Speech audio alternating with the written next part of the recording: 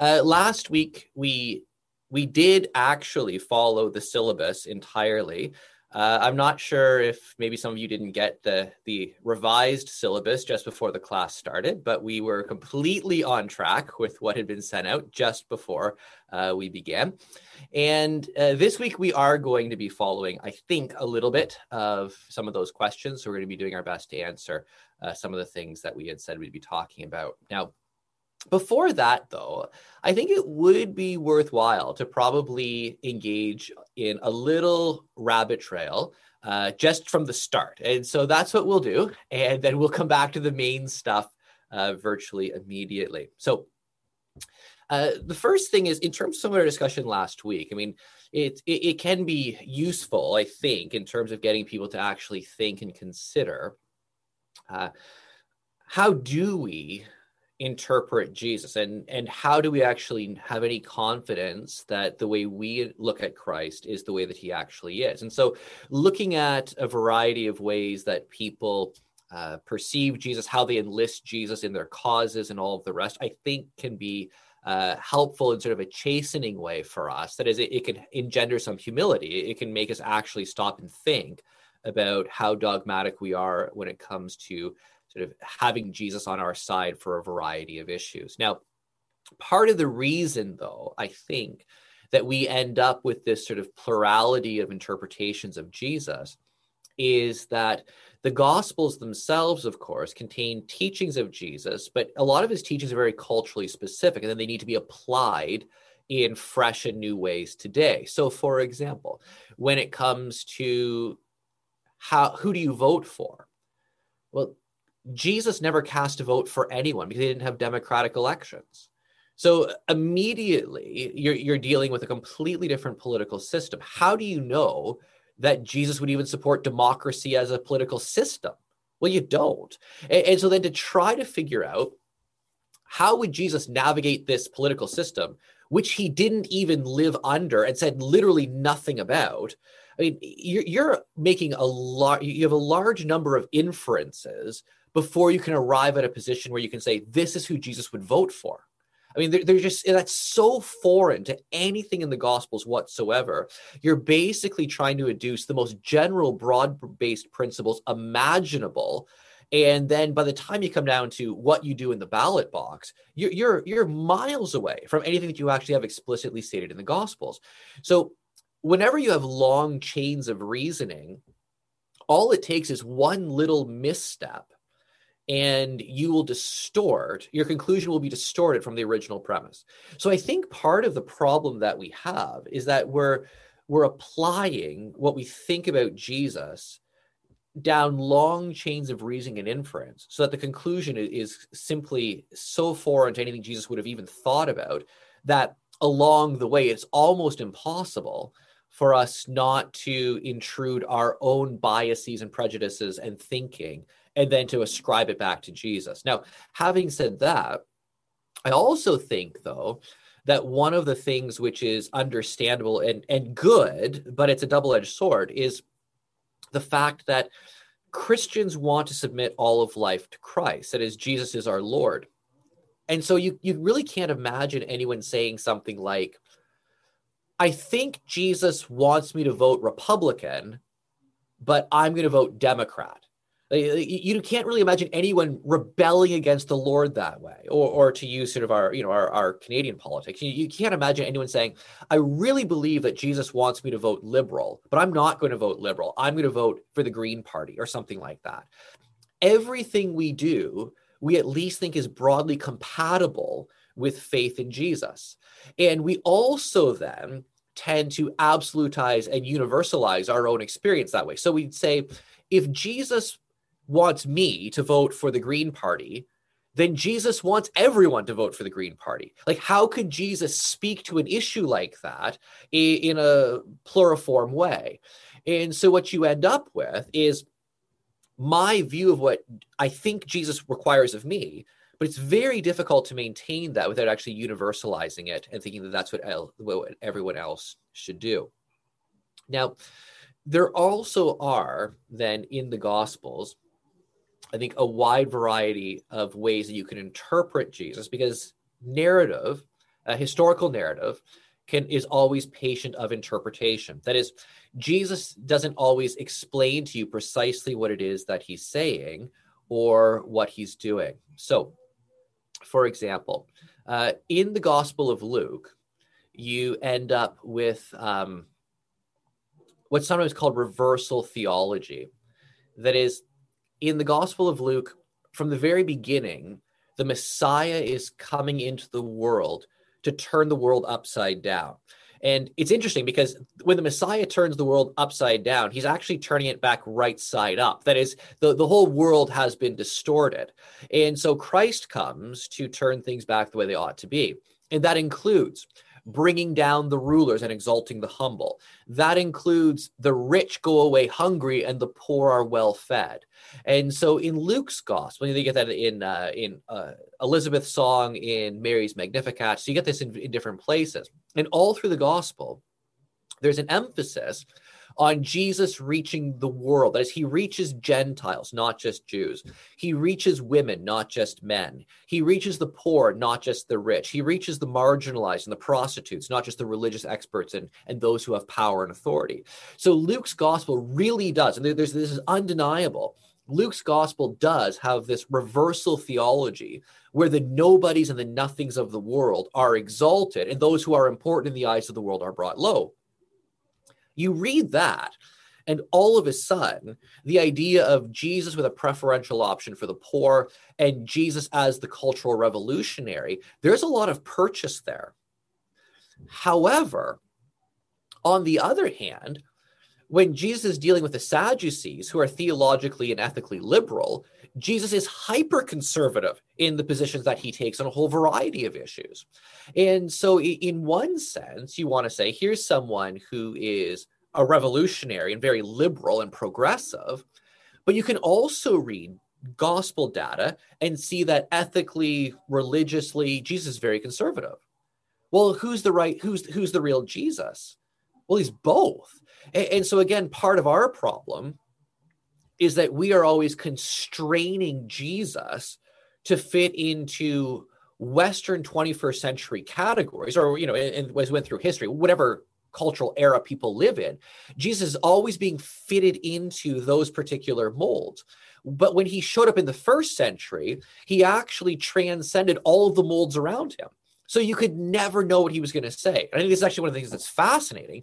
As I listen to people, and one example of this would be, early on, I think most churches have landed about where they're going to be now, but early on in the lockdown a year ago, as weeks started going by, there were debates about whether or not it was okay to have a communion service over Zoom.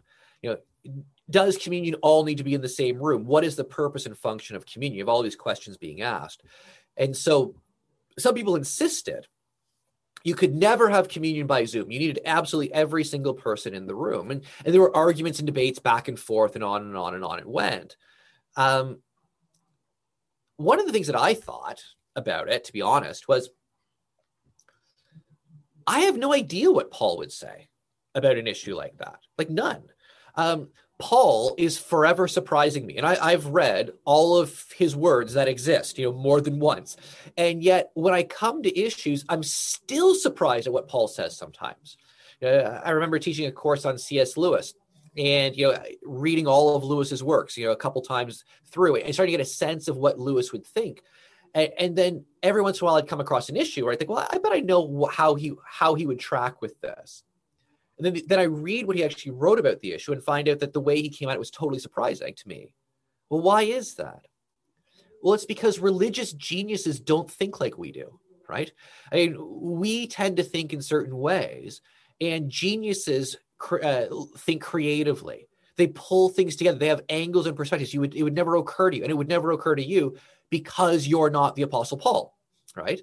So when it comes to Jesus, then, one of the things that I think is when it comes to some of the issues of the day, I know how I think about it, but I have no idea how Jesus would think about it because I'm not Jesus. Like he was always shocking his disciples. These disciples who lived with him, Jesus would get a question and he'd answer the question. His disciples would say like, what does that mean? Like, where are you coming from? I don't even understand what you're talking about. And with the Pharisees and Sadducees, they'd always come, they had their questions to trap him.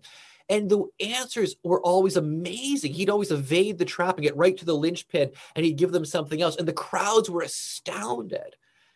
And I think that's one of the things that we need to recapture is, frankly, you listen to a lot of evangelicals, and nothing that they ever think Jesus would say astounds them.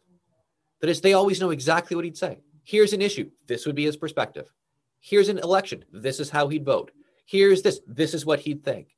Like, and we've just lost this wonder and awe of who Jesus is. He astounded people. And so I think a bit of humility would go a long way in recognition that one of the reasons that Jesus is Jesus and we're not is that he approached life and understood truth in ways which is incredibly beyond what we can imagine or think. So when it comes to, again, figuring out how many inferences and assumptions and deductions did I need to make before I arrived at my conclusion about what Jesus would think, you start going back through that chain sort of self-consciously. And I bet if you're honest, you'll have to, almost every place you'll stop and say, you know what? I'm actually not quite sure what direction Jesus would go at this point. But then that sets up the next domino and the next. So I think that's one of the reasons why when it was so many different Jesuses in terms of enlisting him in all these different causes, and he has so many faces, is that you can get perceptions of him which are accurate to a point from gospel data. But then we then take that information and we use our own thinking and rationalization to come up with a conclusion about what Jesus would say.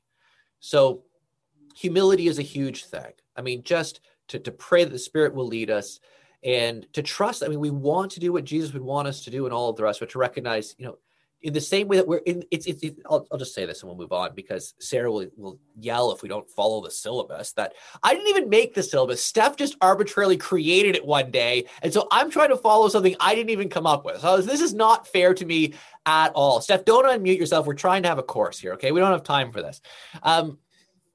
But this is one of the ways I think that subtly we almost deny the deity of Christ. And we would never say it, but it seems to me that in the church, a ton of people will say really quickly, God's ways are not our ways, his thoughts are not our thoughts. We cannot comprehend the mind of God. We cannot fathom how God thinks. And yet they will also then turn around and be absolutely, completely sure they fully understand the mind of Jesus.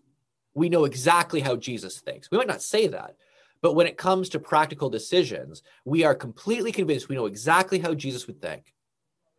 But if Jesus is God, then that can't possibly be true. If God's thoughts go beyond our thoughts, then so do Jesus's. Right? So we sometimes undercut the deity of Christ practically by how we approach these things.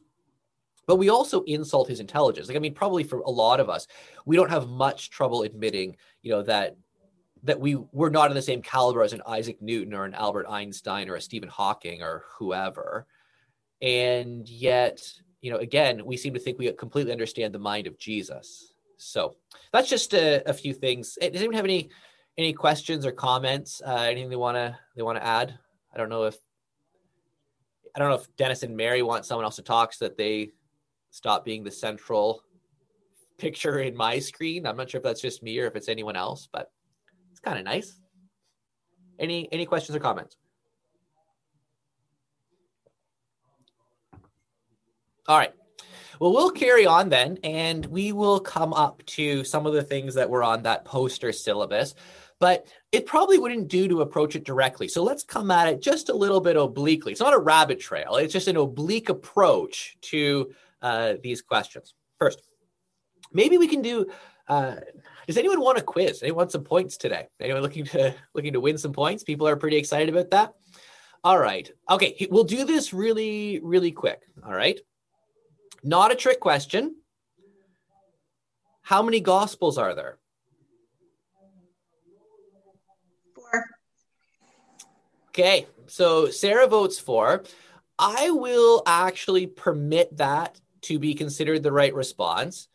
even though we're talking about canonical gospels. So you assume canonical gospels. Okay, so we'll say there's four canonical gospels. There's lots more that are free floating out there, written a couple hundred years after Jesus. Gospel according to Thomas being one of them, but fine, we'll go with four. All right. Which two gospels, because there's two of them, contain material, sort of the traditional material that's used for the Christmas narrative? Which two gospels have our Christmas narratives? Matthew and Luke. Matthew and Luke. Very good. All right. I forgot you have points. All right, Sarah, you get four gospels. We'll give you 4 points. That seems fair. And for Matthew and Luke, that was 2. So 2 is half of 4. So we'll give you 8. I think that's how that would work. All right. So 4 to 8 right now. Using our number 4, what's the first 4 words in the 4th gospel? In the beginning was. Yes, in the beginning was. So that's 4 times 4 is 16 points. So you're nailing it. Now, can you finish that verse? I think so. In the beginning was the Word, and the Word was with God, and the Word was God. Very good. Excellent. Oh, someone wrote in the Greek, actually, in our comments, transliterated. Also a spelling error in the one, and that's also 5 words. But overall, not bad for doing that. Okay, so you're at 16. So we have 4, 8, and 16. It's very symmetrical. How does Mark's gospel start? Do you remember the first verse of Mark's gospel?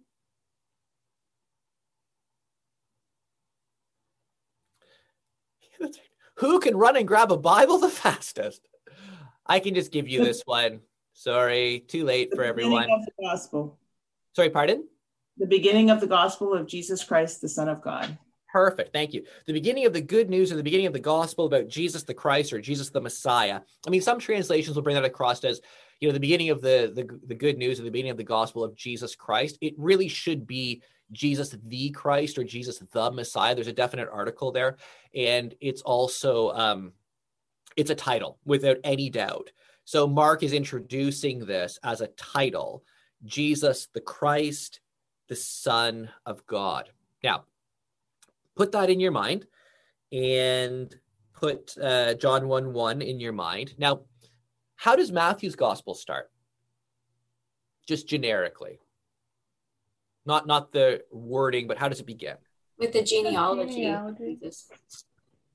Yes, that was a tie. So we'll give you both 85 points. Okay, perfect. With the genealogy. And what's special about Matthew's genealogy? Goes all the way back to Abraham. Yes, it does do that. That's not the feature I was looking for. So minus 10 points. Sarah, go ahead.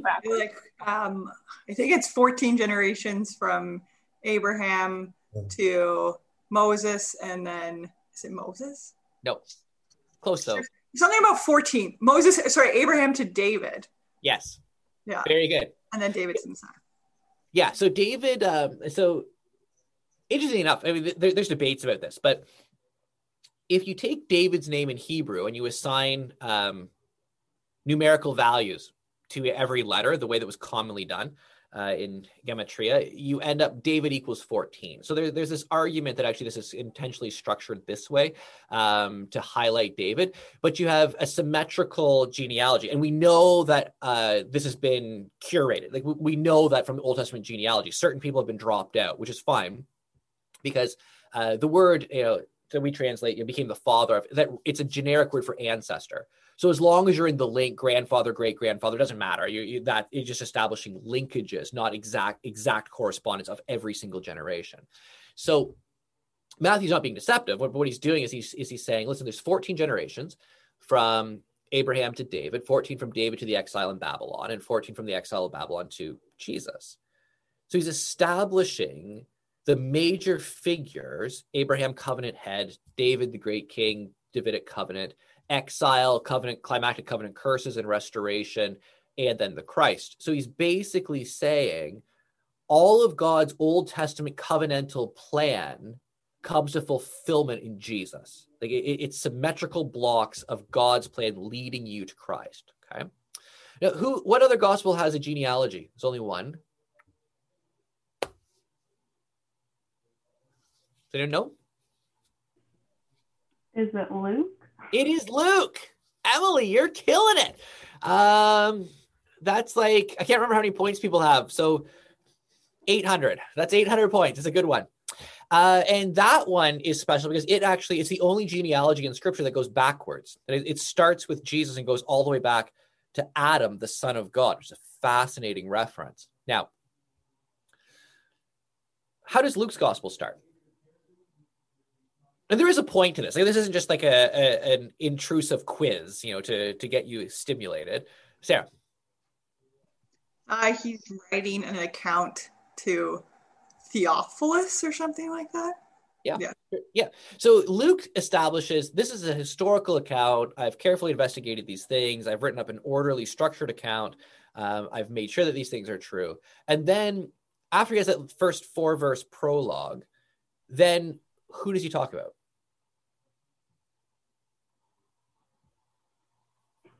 Zechariah. Yeah, exactly. Zechariah and Elizabeth, right? So he's establishing the miraculous conception of John the Baptist.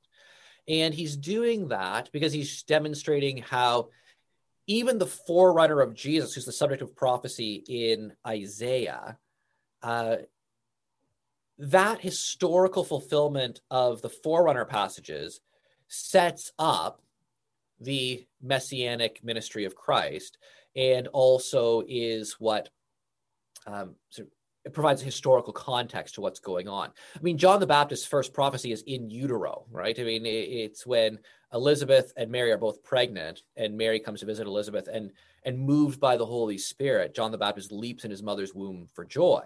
And so you have initial sort of in utero prophecies of John the Baptist and Christ. It's not merely when Jesus comes to be baptized. The Baptist is a prophet before that. Okay. So if you take those 4 gospel openings, then, sorry, I just have a question about the Immaculate Conception. I'll talk about that in a little bit. You take those 4 openings to the Gospels, and immediately you have different perspectives, right? And very importantly, so in Matthew, you start by establishing the human lineage of Jesus. He is a real human being, but also the central covenantal turning point in all of human history. That's what you're told from the very beginning, just the way the genealogy works. Mark is the first gospel written, and you just dive right in. And of course, I know that all of you have read Matthew and Mark the last 2 weeks fully, so you're familiar with this. Mark just dives right in. The beginning of the gospel of Jesus the Christ, the Son of God. Now, I know we know that the word gospel means good news, but the word gospel was used before a gospel was written. Like when Mark sat down, he wasn't writing a gospel with a capital G. There was no such literature. He was just writing an account of Jesus. Okay, so no one wrote a gospel. The reason that we call it a gospel is because of this reference. It's the beginning of the good news, the gospel. Now, gospel was used before Jesus came to earth. In what context? How was the word gospel used previous to Christ's appearing? Anyone recall? So the word gospel is just a normal cultural word that the Romans used. And so it sometimes is translated glad tidings or something along those lines, good news. And it was used when a Roman general would win a tremendous battle, or Caesar would do something which he thought was really important. It would be published abroad. Hear the good news about this conquering war hero. Hear the good news about what Caesar has done. And so what the Christians do is the Christians appropriated this term, saying like the real good news, the best tidings in the world is not something a general has done. It's not something Caesar has done. The real gospel isn't Roman imperialism. The real gospel is the triumph of Christ. And so in the same way, the Gospels actually use a lot of titles that were used of Caesar. They used titles that were used by Caesar for Jesus too. In some ways, what the gospel writers and the New Testament writers in the epistles as well are doing is they're saying, listen, from both a religious and a secular perspective, the fulfillment of what you're looking for is Jesus. The one who really brings good news, not Caesar, Christ. Right? Now, Mark's gospel also then, giving you these titles, the Christ, the Son of God. Son of God is a title as well. And we might see this in next week or the week after. I'm not quite sure. Depends on how many distracting rabbit trails you try to take me down. The reality is these titles also occur in the most important places in Mark's gospel. So Son of God is an extraordinarily important title in Mark's gospel to help you understand Jesus. It's the first one given here, or sorry, it's in verse 1. It's also the last title given to Jesus in Mark's gospel. So you remember the centurion at the cross. Surely this man was a son of God, or the Son of God, depending how you want to bring it across. Son of God starts Mark's gospel and ends Mark's gospel in terms of a scriptive term. So then one of the things we need to do is understand, what does it mean to be the Son of God? That's something that we'll look at in the following week. So Luke then establishes, this is real history. You can investigate this history. You can understand Jesus through historical investigation. So we're not making this up, right? There are eyewitnesses. This is in line with fulfillment of prophecy starting in Isaiah and with John the Baptist. Then in John, you start with a declaration of the deity of the Word, who then in verse 14, the Word became flesh. So Matthew starts with humanity. Mark starts with Jesus' public witness. Luke starts with history and conception. John starts with deity and creation. That is, in the beginning. And all through John 1 through 18, you have all of these Genesis 1 references. Word, God speaks, God creates through the Word. In him all things were made. Without him nothing was made that has been made. John 1, 2. Agent of creation. In him was light. Let there be light. That light was the life of man. So you have all of these sorts of ideas going on in John 1, which is clearly anchoring the Word, the Logos, in Genesis 1 in creation. Now, we'll talk a little bit more about what Logos means in a bit. So you start those Gospels, though, and all you need to do is read a few verses, a dozen verses or so in every one of the 4 canonical Gospels, and you're already getting different perspectives of Jesus. You're already being given different glimpses of him. And if all you had were the openings of the 4 Gospels, you would know he's a full human being and the turning point of God's covenant plan. He's the Messiah and the Son of God. He's a real historical figure, the fulfillment of prophecy. And he's actually divine. He's deity. He is God and the agent of creation. That's a lot of material for a few verses, but also really different perspectives, right? So you start out, you say, well, is Jesus a man? Well, yes. Well, is Jesus God? Yes. Then you need to start processing that data. So what I'd like to do for the remainder of our time this morning is I want to look at Trinity and then the deity of Christ and the humanity of Christ. Now, I'm not going to be drawing many theological points out of this. In a sense, this is going to be simply data. So next week, we'll pick up sort of formalizing and theologizing out of this. But one of the things I think is really important is often at this point in our evangelical circles, we assume the theological conclusion, but that actually makes us very vulnerable in some ways, because we don't know the data points that went into formulating that conclusion in the first place. So what I want to do is I wanted to spend a little bit of time looking at sort of the biblical data for the humanity and deity of Christ, and we can start pulling it together next week. Okay, does anyone have any questions or comments, objections, concerns, things you're angry about? Anyone want a group counseling session? You want to share your heart, like whatever you want is totally fine. All right, I'll take that as a no. So in terms of Trinity then, this is not going to be an exposition of the doctrine. I'm basically going to assume it. I mean, if this was a different course, then we'd have to spend more time on these sorts of things. But let me ask you, how, most of us, I'm assuming, are going to say we hold to the doctrine of the Trinity. Why? Why do we hold to the doctrine of the Trinity? Like, what biblical data went into early Christian thinking to determine that God is triune? And what is the doctrine of the Trinity anyway?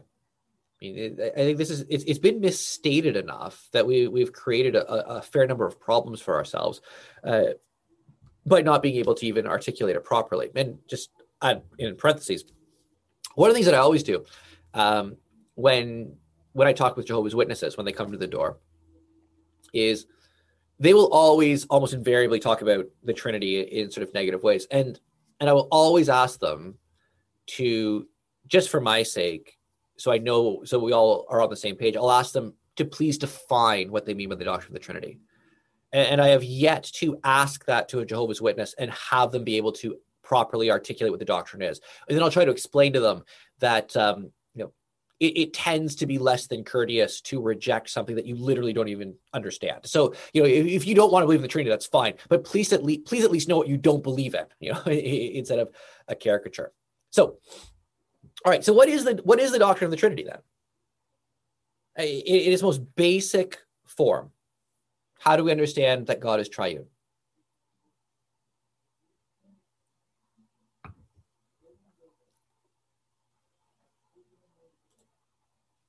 I can wait all day.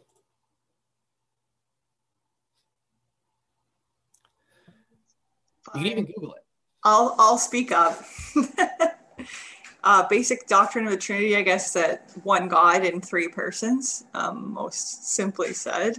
So that there's three persons within the Godhead. And I guess for biblical data, some of the strongest data I think we have is in the Great Commission, where it talks about baptizing in the name of the Father, the Son, and the Holy Spirit, that you get the connection of those three as equal. And at least for the Holy Spirit's part, we have emphasis on Jesus's divinity in the way that he's partnered with God in creation. In Colossians, I think it's going to be really bad. It's going to show my lack of biblical text right here, and then getting the Holy Spirit brought into the same collection of the three in the letters of the apostles. Yeah, no, that's actually very helpful. So here's a little tip for you. Just to appear, never draw attention to what you don't know. So what you want to do, and I'm forever doing, there's always generic categories. So some people, they can say, well, Romans 6:14 says. Other people, it's like, well, Romans 6, right? So you always need to know what level should be. Or you can just say Romans or Paul or in the New Testament letters or the New Testament. Or sometimes you just want to go with, well, the Bible says. That's what I'm doing all the time. I have no idea. Or like the Psalms, it's in there somewhere. It's a really big book. Like in the Psalms, I'm sure someone said, and if they hadn't, they should have, that this is something true. So you don't need to say Colossians, just Paul, because you're right. Paul is forever linking Father, Son, and Spirit in passages where you could never imagine Paul talking about, I'll just make something up so you don't feel badly. We praise the Father and are saved by Peter through the sanctifying work of the Archangel Michael. Like you would never say that, but you get unashamedly all kinds of references in Paul where Father, Spirit, and Son are put together in those kinds of same sentences of ascription of praise and spirituality and all of the rest. So you're exactly right. Now, at its most basic, the data is very clearly that there is one God. Okay, this is clearly established, and in fact, there may be hints of plurality in God in the Old Testament, but that really is potential. I mean, that's speculative. There might be, on the basis of plural references. Let us make God, let us make man in our own image. The Tower of Babel, let us go down and see this thing they're making. Isaiah, who shall we send? Who will go for us? Like there may be some hints of plurality in God, but plural isn't necessarily 3. It can be 2, it can be 18. And there's other ways of interpreting these texts where it's not talking about plurality in the Godhead whatsoever. I mean, it's not a surprise that no one in the history of the world who has only had the Old Testament has been a believer in the Trinity.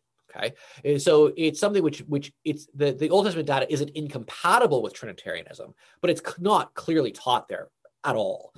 It's based on New Testament data. And the New Testament data is basically you have one God, which no one in the New Testament ever denies or contradicts. But the Father is considered God, and the Son is considered God, and the Spirit is considered God as well. And also, like at Jesus' baptism, all 3 are active at the exact same time. So it's not just a modalism. It's not that God takes on the role of Father or Son or Spirit at different times and in different ways.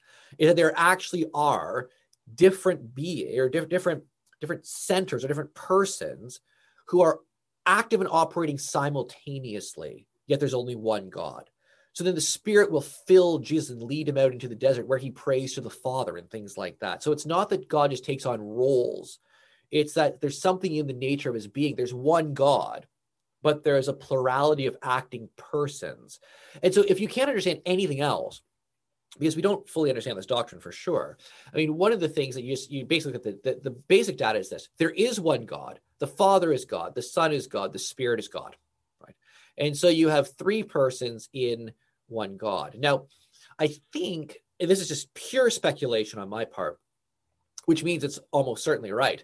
I suspect that the reason you only have hints at best of plurality in God at the beginning, why the Old Testament is so focused on monotheism, is that every culture around Israel had a plurality of gods. They were polytheists. They had many, many, many different gods. And so I think asserting any kind of plurality explicitly would have led to polytheism in terms of the interpretation. So it takes centuries of drilling into the people. There is only one God. You get that concept after centuries and centuries and centuries. Then you can start to add the nuance that in this one God, absolute monotheism, there is a plurality of persons. Now, it's not a logical contradiction because the oneness and the threeness are asserted of different things. I mean, so the law of non-contradiction, states something roughly along the lines of, A cannot be A and non-A at the same time and in the same way. It's usually express something along those lines. So we are not saying God is one person and 3 persons. We're not saying there is one God and 3 gods. The oneness and the threeness are different. The oneness is in terms of nature, attributes, essential properties, so to speak. The pluralities of persons. So one nature, but this nature exists or is shared by 3 persons.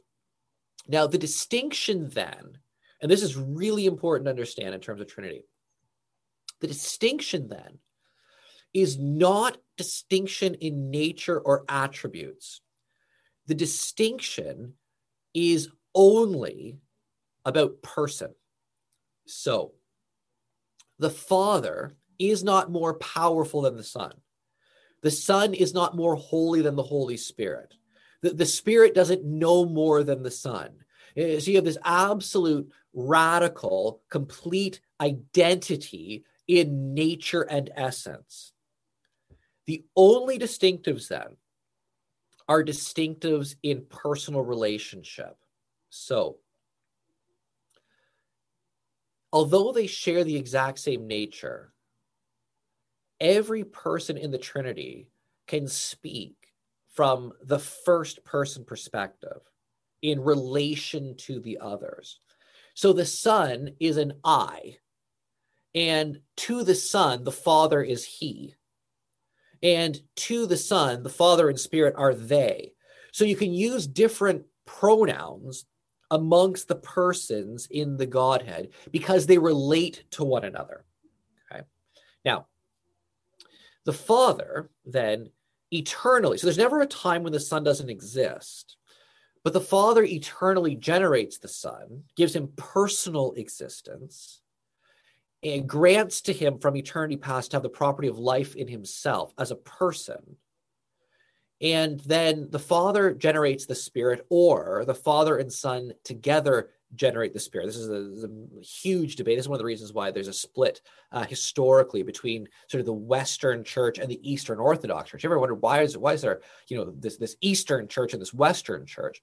A lot of it was more complicated. This was very political, but some of it came down to the Western Church probably very illegitimately inserted this clause called the Filioque clause into a creed, saying that the Spirit was generated not from the Father, but from the Father, and they added the words "and the Son."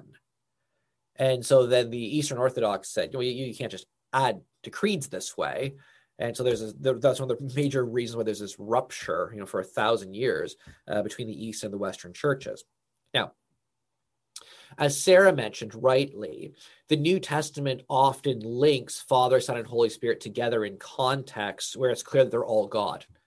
And at individual places, all through the New Testament, they're ascribed deity, they're praised, they're prayed to, they discharge divine functions, etc. So you have this triune God. Now, that is not a careful, a nuanced, or even a very clearly articulated doctrine. This is very quick, right? And all of that is sort of in service to establishing a baseline for how Jesus can actually be God. How can Jesus actually be fully God and fully man? Well, you can't have the Son being fully God unless you have a plurality of persons in the Godhead. So this is where we start with John then to say there's different perspectives, there's different ways of doing it, which is why the Gospels construct their Gospels differently. For some, you can start with the humanity of Jesus because that's how most people interacted with him historically. That is, when you met Jesus, you didn't originally just go, oh, there's God. There's a second person in the Trinity. I bet he took on human form somehow. You were confronted by a man. And as you thought about Jesus and as Jesus taught you and as you walked with him and as he explained who he was and as he did what he did, eventually categories began to be built up that this is a man, but he's not merely a man. He's a man who also, incredibly, has the nature of God. He's both man and God. And so that's how most people came to accept the deity of Christ. It was through meeting him as undeniably a human being first, and then over time realizing this is not a normal person. This is not a mere mortal. This person is a man, but also God. John comes at it the other way. Now, John's also likely the last gospel written. I mean, you've had Christian teaching for decades. And so now John comes in, he says, actually, you can also, if you really truly want to know Jesus, you can't start with Jesus. Jesus has a historical beginning. There was a time when Jesus did not exist, but there was never a time when the Son did not exist. The Son was there in the beginning. The Son is God. The Son is the agent of creation. The Son becomes flesh. And so no matter what, you can approach it through different pathways, but at the end of the day, logically, you will get to a point where in terms of not historical, but in terms of logical priority, you need to start with the deity. If you can't get to a monotheistic being who exists in a plurality of persons, then you'll have nothing in which the incarnation actually makes sense. And this is why at Christmas, we don't just have Christmas, we have Advent. That is, Advent is the inbreaking, the appearing of the Son of God in the world. If the Son of God isn't eternal, if the Son of God isn't there in the beginning, you don't have an Advent. You have a birth of someone special, but you don't have an Advent. You don't have an inbreaking. Okay? And so even sort of the logic of Christmas, the logic of Christ, there's a historical beginning, But to fully understand Jesus, you need to move back a little bit. You need to move back sort of eternally, just a small step. You need to move back eternally to establishing that this actually is the Son of God in a way which speaks of full deity.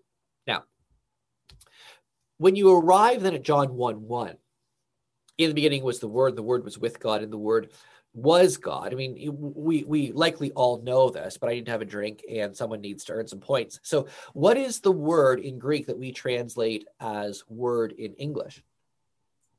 Logos. Very good. And since that's a foreign language and 5 letters, we'll do 5 times 8. And so that's 600 points. So very well done. All right, so we have logos. And logos is obviously translated as word. It can mean word or speech. In context of John 1 in creation, God speaks, he creates through his word, he speaks, let there be light, and there is light. And so you get the idea that somehow the speech of God is not just personified, but a person. It's very interesting. In fact, John Frame, a theologian and philosopher, has what he calls the linguistic model of the Trinity, where the Father speaks, the Son is the Word, and the Spirit. In Hebrew and Greek, the word for spirit, ruach in Hebrew and pneuma in Greek, the word for spirit also means wind. It means spirit, wind, or breath. And so Frame argues that when you have the Spirit of God hovering over the waters in Genesis 1:2, the creation is Trinitarian. That is, it's the Father speaks, the Son is the Word, and the Spirit is the breath which brings the Word out. It's a very interesting way of thinking about things. So you have that in terms of Hebrew, and then also you have what's called the Debar Yahweh, that is the word of the Lord, and the word of the Lord is an active agent in the Old Testament. So Yahweh says, "My word shall go out and will not return to me void." We love to quote that verse, and we don't add the rest, which is, "but will accomplish the purpose for which I sent it." That is, the word doesn't do whatever we want it to do. The word does what God wants it to do. The Debar Yahweh builds things up or tears things down. And so the word in the beginning was the word, and the word was with God, and the word was God. The word is the active agent of God that gets things done. But there was also, as you all remember, as you will recall from your love of the pre-Socratic philosophers, there was also a pre-Socratic philosopher named Heraclitus. And Heraclitus had a philosophical conception of the logos. Does anyone remember what logos meant for Heraclitus? This is worth 97 million points. And I want those points. So I will answer my question. Heraclitus thought that the logos, Heraclitus is the one, we get this sort of idea. You can't step into the same river twice. You've heard that, right? And so Heraclitus says panta re, that is, everything's in flux. Everything is always changing. Can't step into the same river twice, sort of thing. Except that it's still the same river, right? And so even though everything's in flux, something is holding things together. So he says, how can you actually live in the universe where things are always changing, but it's not pure chaos? And he says, there has to be a logical, rational principle that holds everything together. And he calls that logical, rational principle the logos. So you come then to Colossians, interestingly enough, or Hebrews 1, where the Son is sustaining all things by his powerful word, or where in him all things hold together. You say, my goodness, that sounds an awful lot like Heraclitus and the Logos philosophy. So there's an argument. Does John by Logos mean Old Testament Hebrew concept or Greek philosophical concept? And I want to say, I think he means both, actually. I think what he's arguing is that Jesus is the fulfillment of that rich Old Testament concept, and Jesus is also the fulfillment of everything the Greek philosophers were hoping to find, but what they had in some sort of abstract logical principle, you actually had in the second person in the Trinity. So that Heraclitus wasn't completely wrong, but he was wrong to think that it was an impersonal materialistic force. It wasn't just a principle. It was a person. Okay? And it's this person who is the creative agent of God, who is God, and who holds everything all together, it's this one who becomes flesh. So John 1:1 is a pretty significant passage, and verses following, in terms of the deity of Christ. Now, another verse that is one of the best, one of the clearest for the deity of Christ, comes near the end of John. So John 20:28. And this is when Jesus appears to the disciples and he appears to Thomas. And he shows Thomas, his wounds. And Thomas says, "My Lord and my God." And it's a reference to Jesus. The Jehovah's Witnesses will say that whenever you have the definite article before God, or before you, then that's God the Father. And so in Greek, the definite article is ha. And so here, Thomas literally says, "My ha Kyrios kai ha theos." That is, my the Lord and the God. He uses a definite article before both. And so the Jehovah's Witnesses say, well, he didn't mean that Jesus was God. He just got excited and blasphemed. Well, actually, that's not likely to be the case, because as a Jew, if you blasphemed, you were stoned to death. So they were pretty motivated to not blaspheme. Also, they didn't use language that way. Like, we're the ones who use the name of Jesus and the name of God as just sort of flippant, throwaway words. No one in the first century talked about God that way. So there's a complete misreading of linguistic history.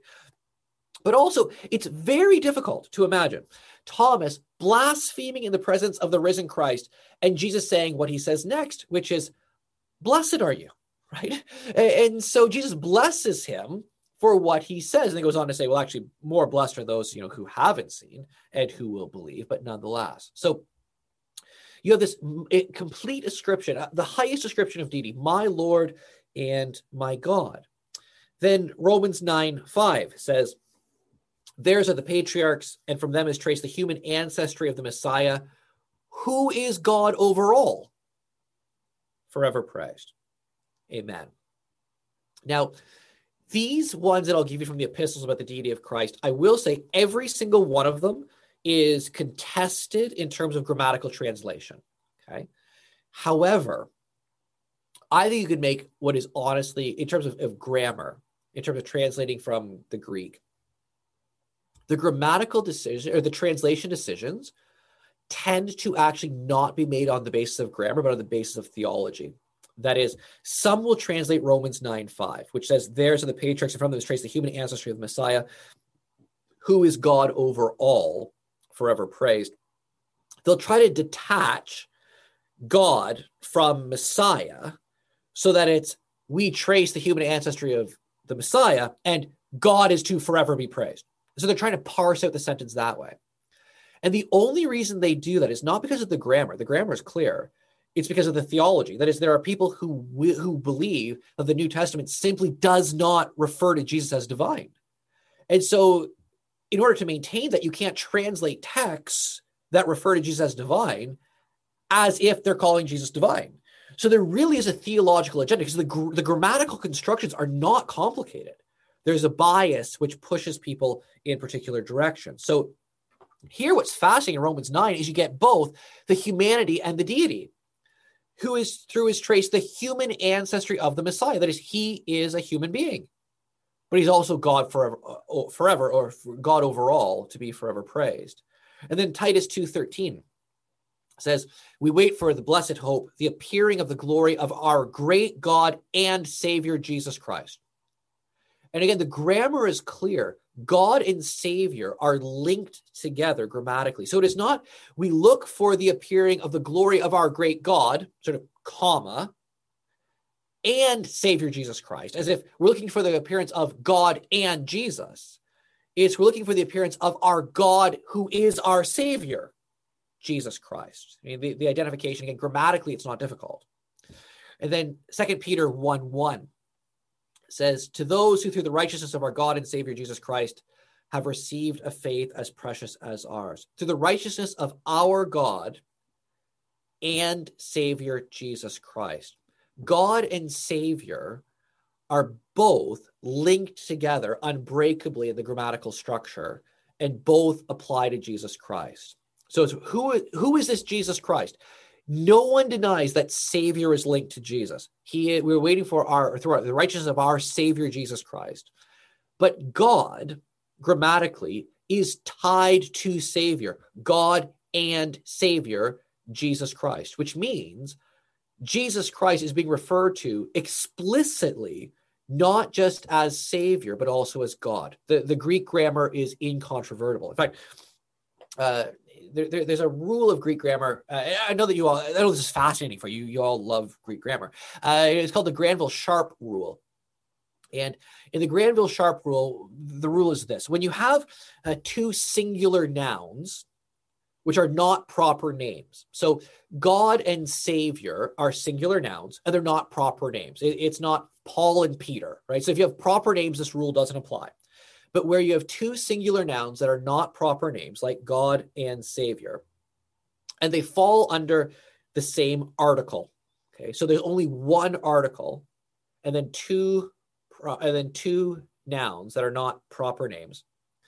Then whenever you have this grammatical construction, one article, two nouns, not proper names, they're always linked together. That's how Greek grammar worked.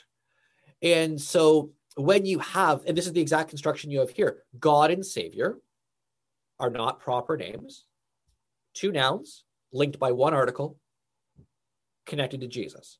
So there is no doubt grammatically that what you're being told here is that we have, through the righteousness of our God and Savior Jesus, that is, Jesus is as much being called God here as he is being called Savior. Okay.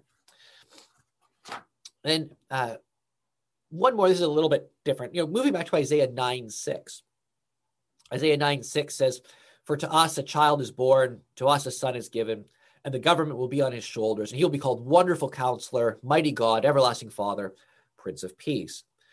Now, Wonderful Counselor, the word wonderful is the closest word that the Hebrews have to what we would call divine, right? So wonderful is sort of this high ascription of divineness of some sort. So to us, this divine counselor is going to be born. The mighty God. Now you start seeing a whole lot of paradoxes here. I mean, how can a son be given who's the mighty God? Right? He's the everlasting Father. Again, how is a son given who's the everlasting Father, or literally the Father of eternity?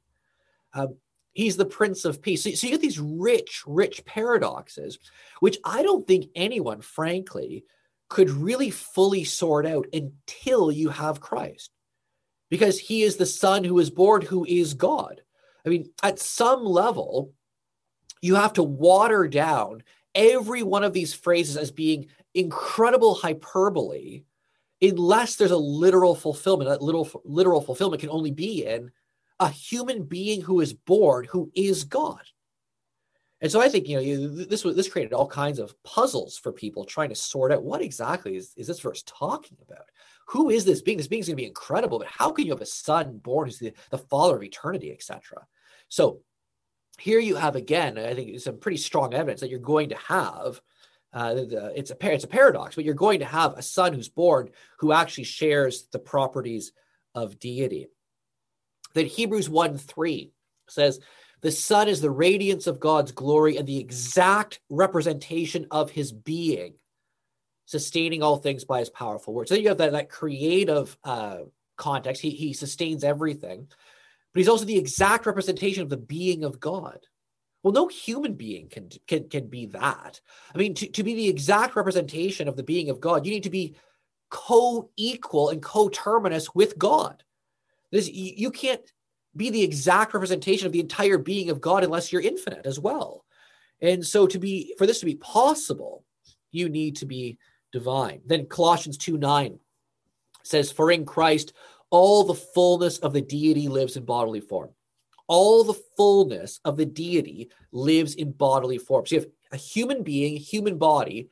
The entire fullness of deity is residing in this body. Fully God, fully man. And then Philippians 2:6 says, "Being in the very nature God, he did not consider equality with God something to be grasped or something to be used to his own advantage," depending on how you want to translate it. The word nature is literally form. So some of you will have translations, and you'll be familiar with this passage where it says, who being in the very form of God. And sometimes people read that and say, well, he wasn't really God. He was only in the form of God. He appeared to be God, right? But that's actually a complete misreading of the language. So in terms of, we talked about Heraclitus. We all love Plato, like not Play-Doh. I mean, we all love that too, but we love Plato. And Plato, of course, has this doctrine of the forms, and some of you are familiar with that. What is Plato's doctrine of the forms all about? Or not all about. What's a little bit about the Platonic doctrine of forms?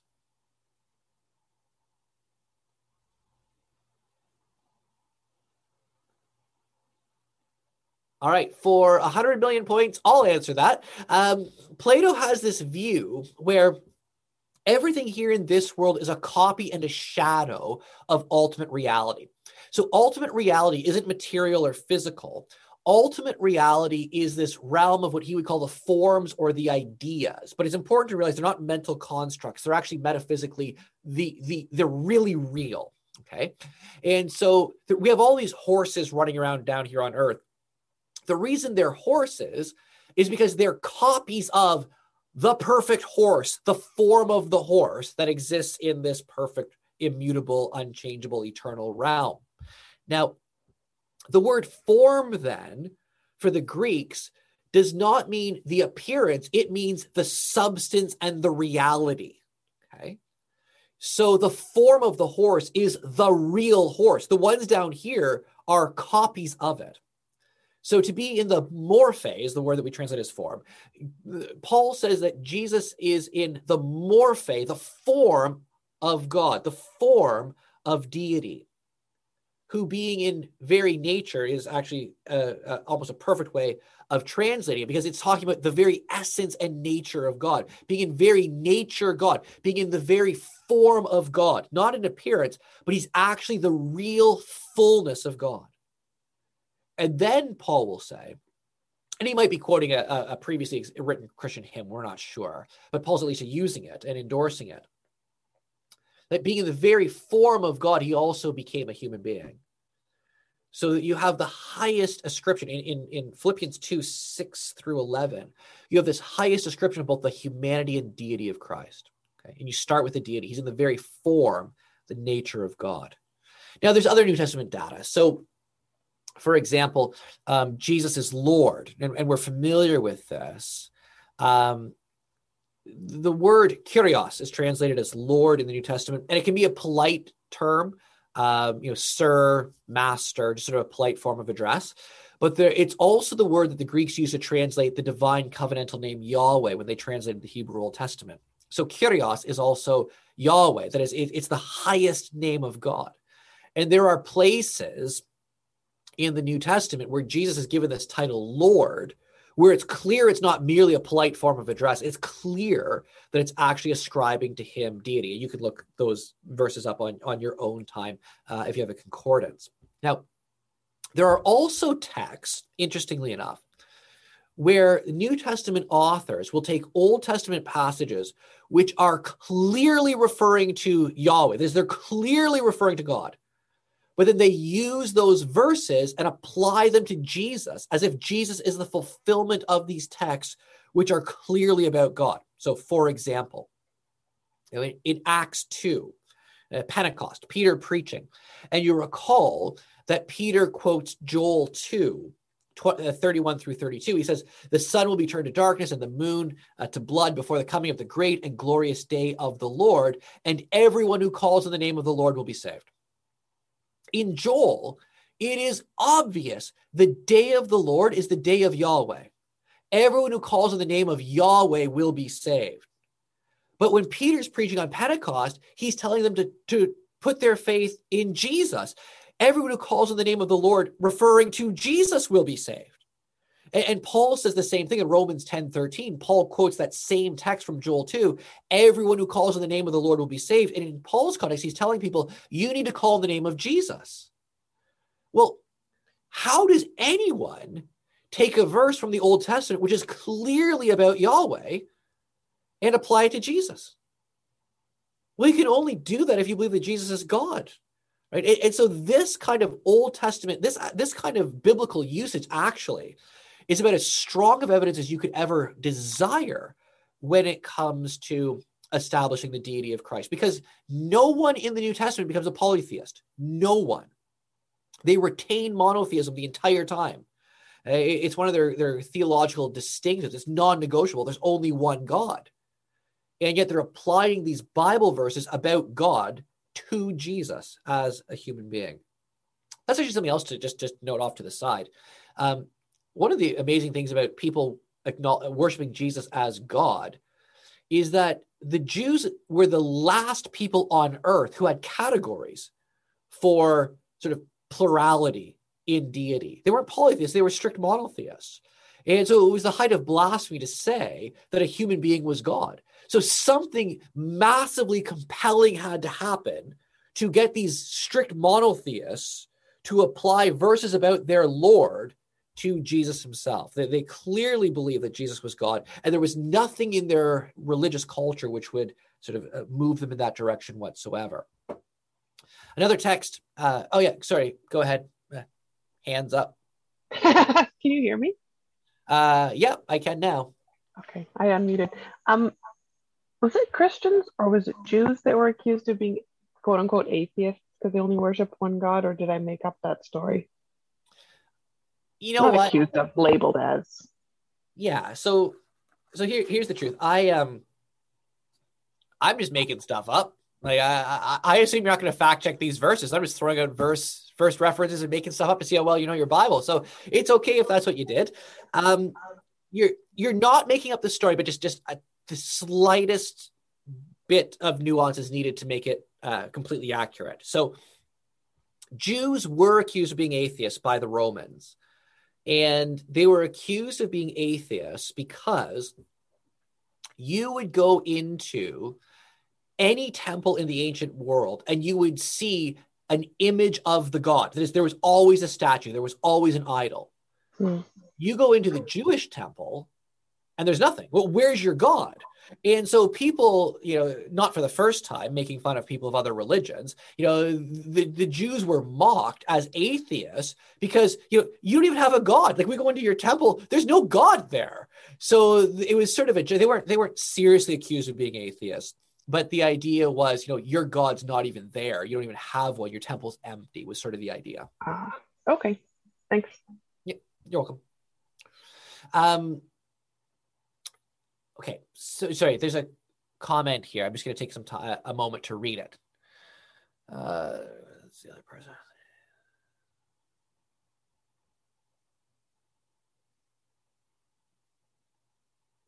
Okay, yeah, so I see Matt's question, and it's to everyone, so everyone else can answer that on their own time. I might come back to that if we have time.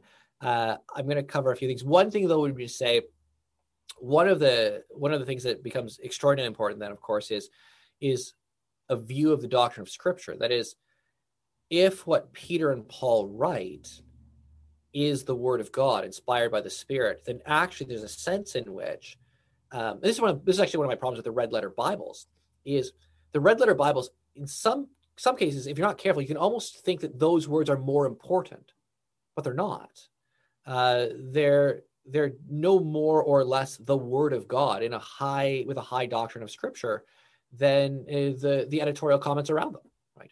And so it depends how you take the New Testament, because at that point too, if we're going to start once there's skepticism about Peter and Paul, for example, you can just as easily be skeptical about the words of Jesus as they're recorded. We don't have Jesus didn't write a gospel, so we're completely dependent on what people wrote about Jesus and said what Jesus said. So there's, things that we can, that's a different topic though. And Sarah's already mad that we're not following the syllabus correctly or some such thing. And I didn't even make the syllabus. So blame Steph. Anyway, moving on then, another text from Jesus mediated through John, John 8:58, where, Jesus is teaching the Jews, and he says, that you're not Abraham's children because Abraham saw my day, rejoiced, and was glad. They say, how have you seen? You haven't seen Abraham. You're not even 30 years old. And then Jesus says, I tell you, before Abraham was, I am. And he uses the covenant name of Yahweh. At which point the Jews, completely understanding what he said, pick up stones to stone him. Now, Jesus does not then say, oh, you misunderstood me. In fact, he doubles down on it. And so what you have is Jesus himself taking the covenant name of Yahweh to himself, I am. And the idea there is like father, like son. Jesus, in this is one sense, is the son. We'll talk. Actually, I'll save this for next week. I'll just give you a little teaser now. Jesus, in one sense, is the son, not because of his ontology, but because of his function. That is, Jesus is the Son of God because he does what the Father does, like Father, like Son. We'll talk more about that later. John 5:18 has the same idea.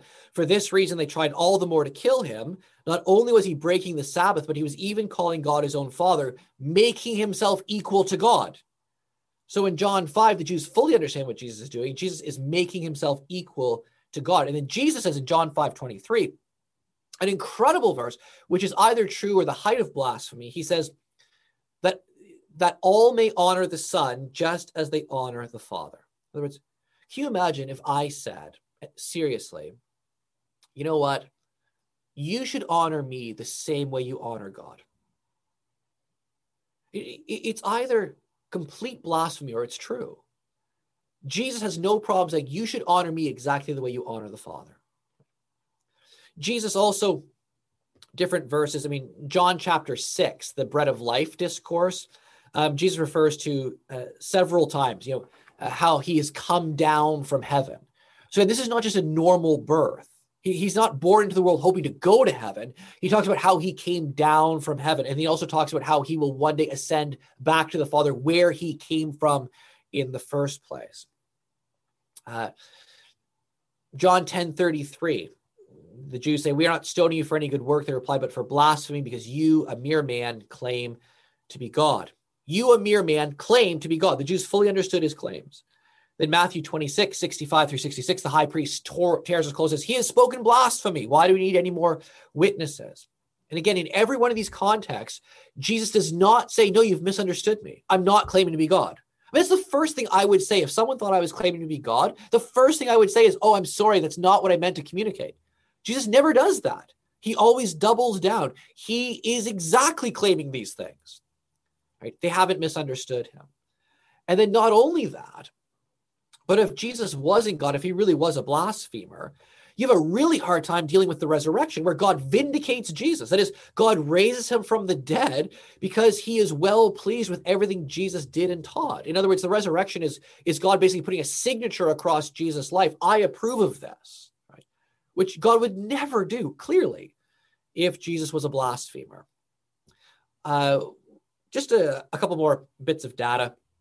It's a fascinating identity statement in Revelation 1:8.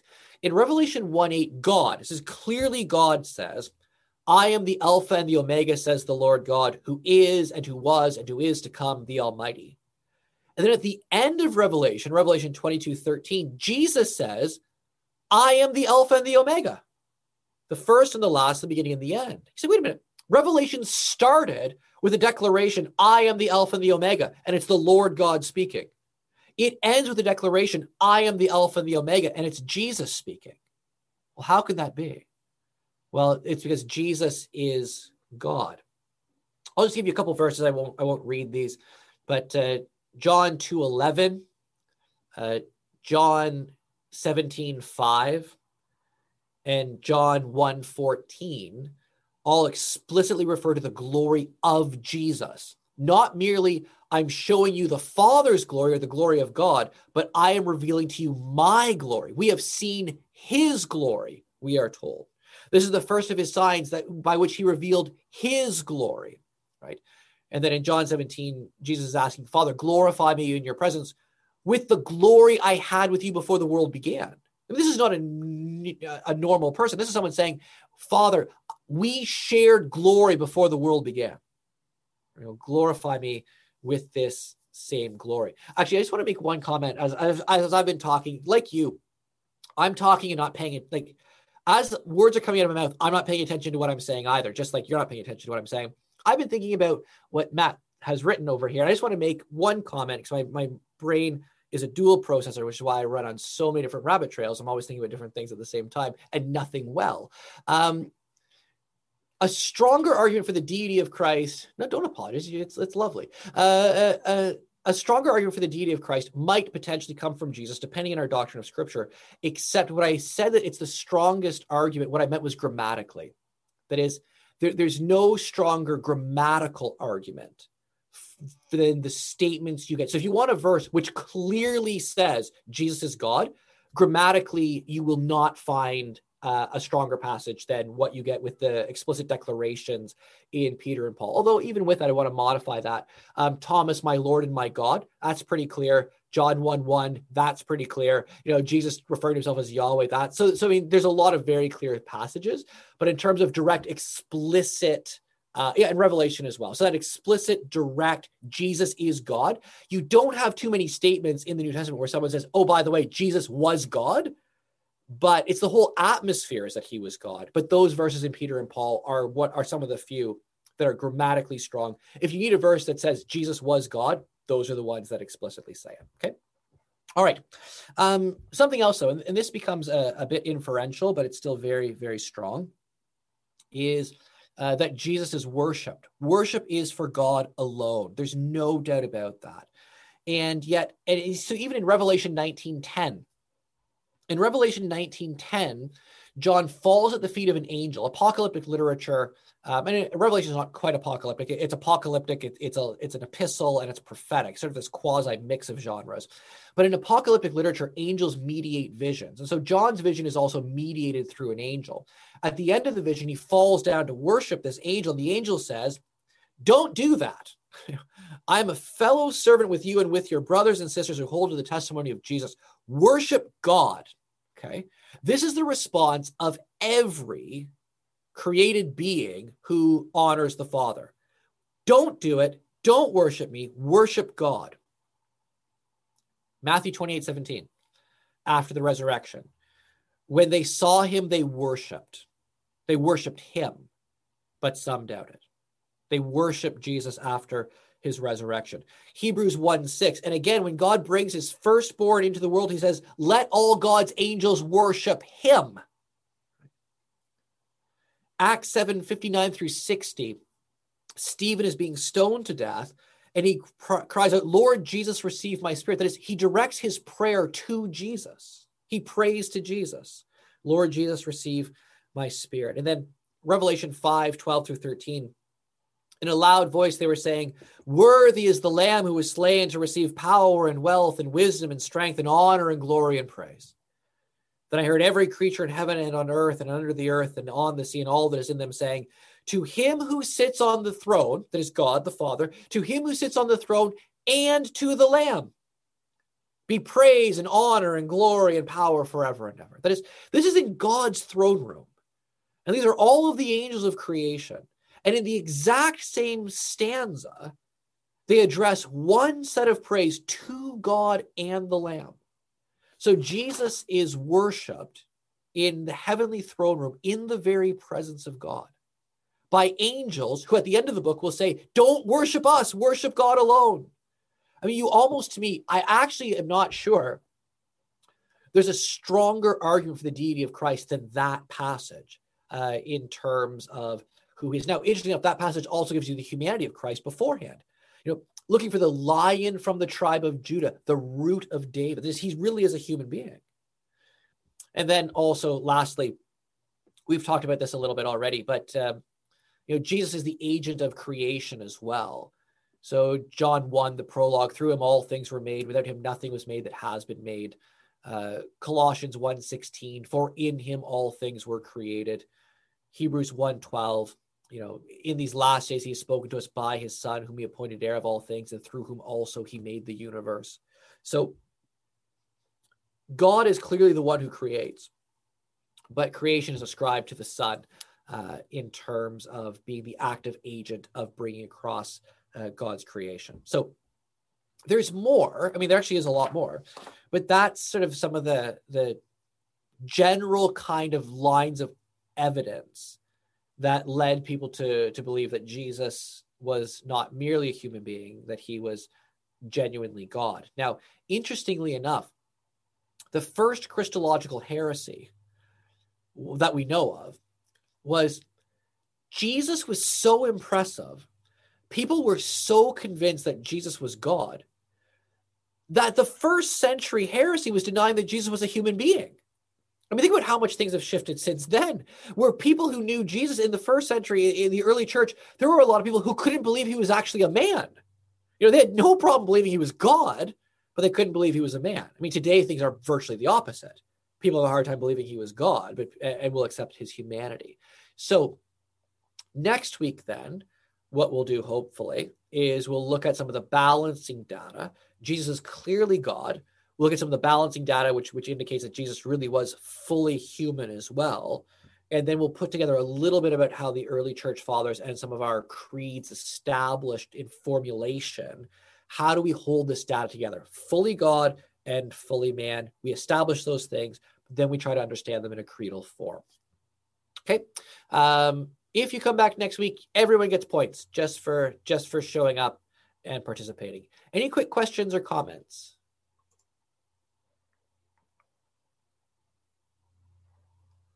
All right, I'm going to turn it over to Sarah.